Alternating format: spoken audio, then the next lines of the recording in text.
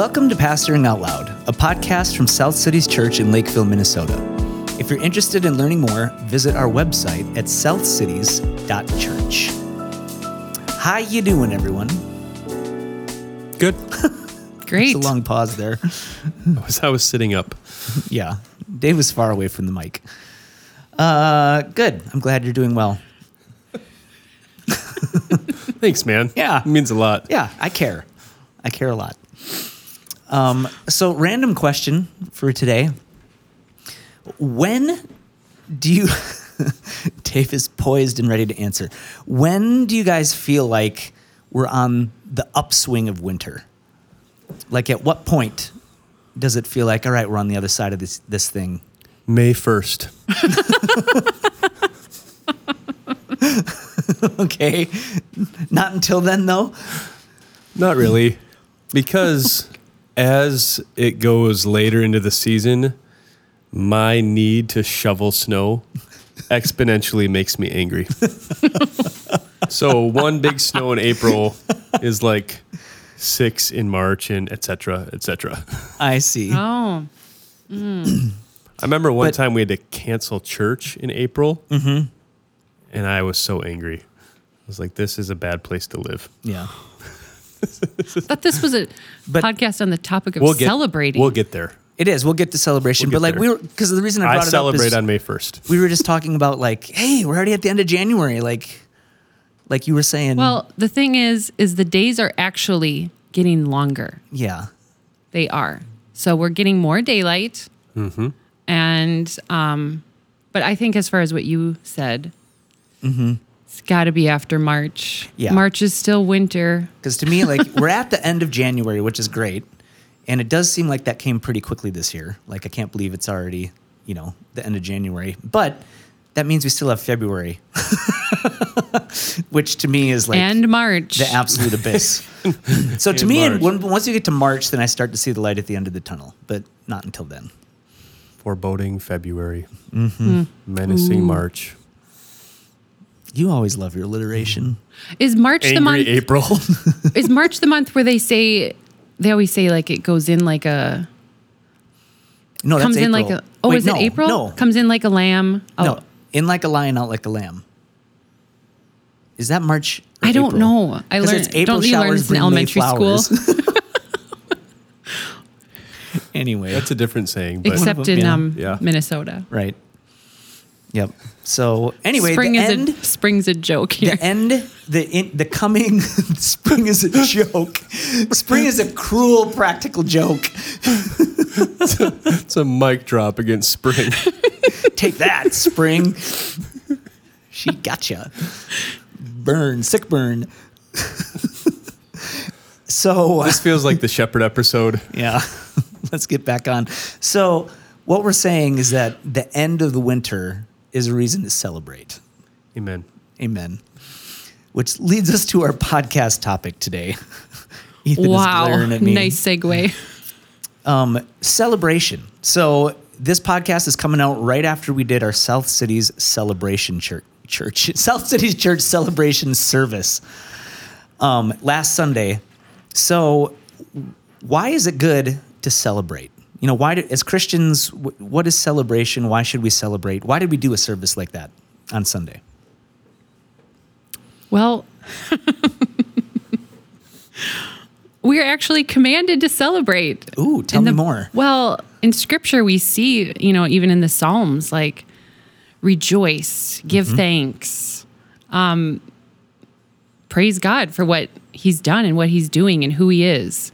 And so, and then we even see like throughout the Old Testament, the people, setting up little markers or like reminders of things that God has done.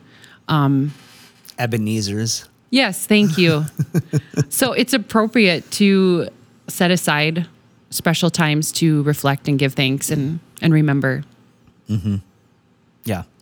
Dave, what would you say? Yeah, and I think celebration is built in to the celebration and milestones as a way to commemorate are kind of built into the Christian faith. It's we're called to gather together week by week And that's really what we're doing. We're called to, come to the communion table week by week as both a somber examination, but also a celebration of what Christ has done. And I think, a year and a half ago now, we did 150th celebration of Bethlehem Baptist Church. And I think the reason you do it is that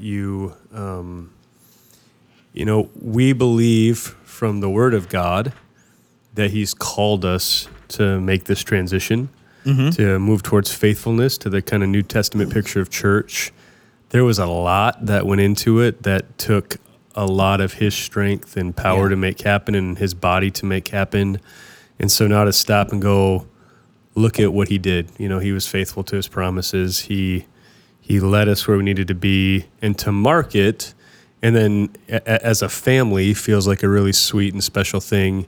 And then also an opportunity to say, so then now that we're here, kind of what are we hoping for in the future? So a celebration and anticipation feels like a helpful moment. Yeah. So is celebration just a strictly looking back thing, do you think? Or would you call... So he said celebration and anticipation. But is looking to the future, can you celebrate that too? Or is that something else? I don't think you can celebrate the future except that Jesus is going to come back and make all things new. You can celebrate that.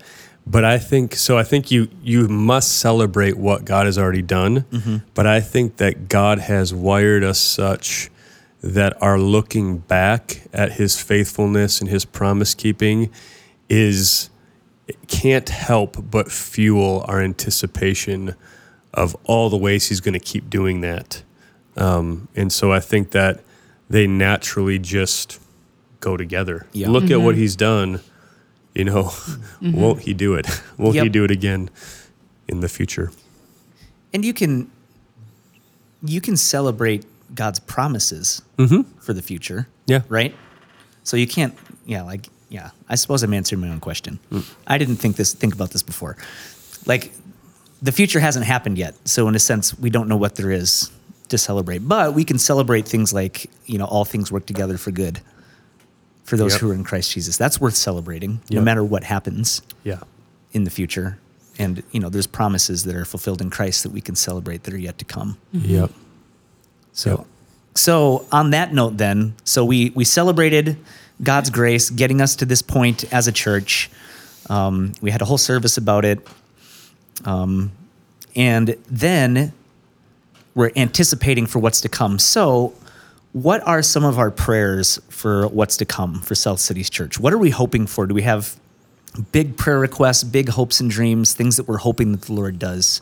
What would those be? So I guess we can just go around and say, whoever wants to start. Sure. I have one that I've been thinking about and considering and praying, and I am calling it gospel culture, but it's not a new term, or I didn't come up with it. But I think it's just the idea of that we would be a place that has a culture of it's a safe place to confess sin, to get help, and extend grace and forgiveness to one another.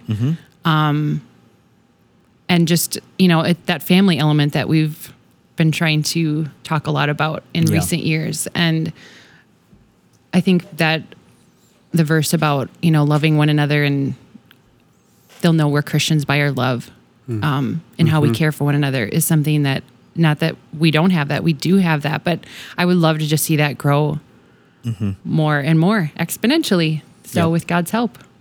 Yeah, that's great. Dave, what about you? Yeah, to Stacy's point, if you want to hear more about gospel culture, there's a podcast. I've listened to it. It's kind of a podcast aimed towards pastors, but I think anyone would listen to it and be helped by it. It's called You're Not Crazy.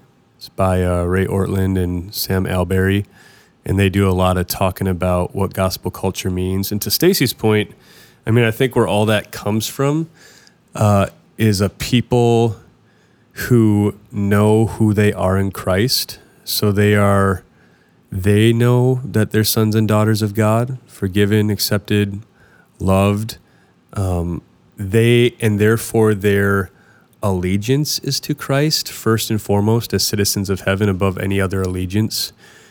And therefore they're able to love God with all their heart, soul, mind, and strength, and love their neighbors as themselves, even those neighbors in the church and outside the church that are a lot different from them. Because if they're in the church, it's like, man, it doesn't really matter because we have Jesus. we have Jesus in common. And if they're outside the church, like, I want you to have Jesus because he's so good and he's so real and I'm forgiven. And so that creates those spaces of forgiveness and grace and confession. And I think it creates evangelism as well. But what I've been praying about, like to Stacy's point, is like, how does that happen? Like how does gospel culture happen? And I have been stuck. I'm going to preach. I just preached on it. I guess in the future past. I just preached on it at the celebration service, but Ephesians 3. And so my like prayer for our church for 2023 and beyond, it feels like this one of those passages of scriptures that's going to shape me for like decades. Just feels like that to me right now, is for the spiritual power by the Holy Spirit in our inner man to know the love of Christ that surpasses knowledge, that we'd be rooted and grounded in him and have strength by the Spirit to comprehend with all the saints what is the breadth and length and height and depth, and to know the love of Christ that surpasses knowledge, so that we would all at South Cities Church be filled with all the fullness of God. Whatever that means. Right? Like, just been stuck on that phrase. Like, and Kelly and I have been talking about it. Like, what does it mean for us in our parenting to be filled with all the fullness of God, and in our neighborhood to be filled with all the fullness of God, and in our small group to be filled with all the fullness of God? So but the point is, what that takes is spiritual power from on high that we can't conjure up. We can't make happen.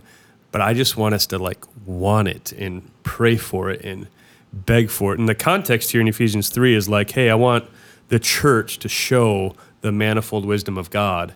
And then chapter 4 comes right after, which is like, hey, here's how you walk in a manner worthy of the gospel. So if we want the manifold wisdom of God on display, and we want to be a place that walks in a manner worthy of the gospel, we have to know the love of Christ in such a defining way that it only happens by the power of the Spirit. And so I would just ask anyone listening, your small groups, your classes, whatever, just be pleading with the Lord to pour out this kind of spiritual power, that we would know the love of Christ that surpasses knowledge in such a way that what Stacy is praying for happens. Because I think all sorts of care for one another and confession of sins and new ministries and evangelism and mercy ministries, I think they would just happen because we're walking that nearly with Jesus. Yeah, it can't happen without what you are saying. Right. Yeah, none of what I just said my prayer can happen without knowing God in that way, and more of, knowing more of him and his love for you. Yeah, each one of us. And I've just been thinking about too, like how many people are sitting out in the congregation on Sunday. I'm not making accusations, but just as I'm praying, like, have been trapped in some sin that like no one knows about. And how is that going to get overcome? How are they going to walk into the light? How are they going to, because when you're stuck there, right, like you're hiding, and your whole life is about management of your sin and your situation. So what would it look like for them to know they're so loved that it doesn't scare them to walk out in the light? And then how might God use that very thing that they've been hiding to minister to someone else and to bring freedom and power and to their neighbors and to this church? And so, or how might God, as they know the love of Christ, be so overwhelmed with that love that they're just like, we're going after our neighborhood. We're going to prayer walk our neighborhood. We want other people to have this love. So I don't know what it would do, but I know I want what Stacy said, and I know we need that kind of power to make it happen. And so I'm just asking God to do it. Yeah. Yeah. And I mean, my prayer is really similar to both of those, but like specifically that we would have a gospel culture and know the fullness of God in such a way that overflows in our worship. And just to not be afraid to come really expectant on Sunday morning, and then for that to just overflow, and what the fullness of God just overflow in our expressions of corporate worship. And not that we're looking for a show or anything like that, but that it would just match the amazing reality of the things that we're declaring on Sundays. So just to feel, I would just love for us to, I think we have a really sweet worship culture at South Cities. I love our worship. I love how people engage. And I would just love to see it grow even more. More expectancy, more going hard after God on Sundays, and it abides, and on Wednesday nights, and all those things, and just more freedom in those things as an expression of experiencing the fullness of God, and as an expression of going hard after a gospel culture. So I guess that's more of like an application in a specific area. Yeah. But man, that'd be, I would just love to see that grow even more. And I think it's great to hear that application, because like I've been, as a part of this, I've been like, God, do that when I preach. Like, do it. Like, help me know that so much. I'm filled with the fullness of God. So when I'm preaching, that's what people are experiencing, you know, or in a counseling session that's hard and feels like, how could there ever be breakthrough here? Well, the fullness of God could do breakthrough, right? And because what gets followed up then at the end of that text is what I love. It's like, well, this isn't just about us and our experiences and our experience even of Jesus, as great as that is. It ends with, now to him who's able to do far more abundantly than all that we ask or think, according to the power at work within us. To him be glory in the church and in Christ Jesus throughout all generations, forever and ever. Amen. So that's what I'm talking about. Like, as this happens, like, stuff's going to happen through us, because it's according to the power at work within us. It's not like, it's not like this weird power floating above. It's this inner strengthened power, knowing the love of Christ, by which he does more than we could ask or even think. Is that the Holy Spirit? What part of it? According to the power at work within us? Yeah. I think so, because I think it's going back to strengthen with power through his Spirit in your inner being. Yeah. Yeah. And is that kind of the fullness of God that we're being filled with? I think so. But I do think it's like, I do think what Paul is praying for is not just the abiding of the Holy Spirit. Right. Like what I would say, everyone's baptized into the Holy Spirit, 1 Corinthians 12. But in Acts, there's these moments where people are filled with the Holy Spirit for ministry, for evangelism, for whatever. And I think that's what he's praying for a sustained experience like that. And that's what I want, sustained fullness. Not that we ever have 4/5 of the Holy Spirit. Right. But that we're drawing near and pleading in such a way that we're experiencing the fullness of who he is. Yep. Awesome. These are great prayers, and just to see what God has done really is a reason to celebrate, and we look forward for even more. Amen. All right. Thanks, guys.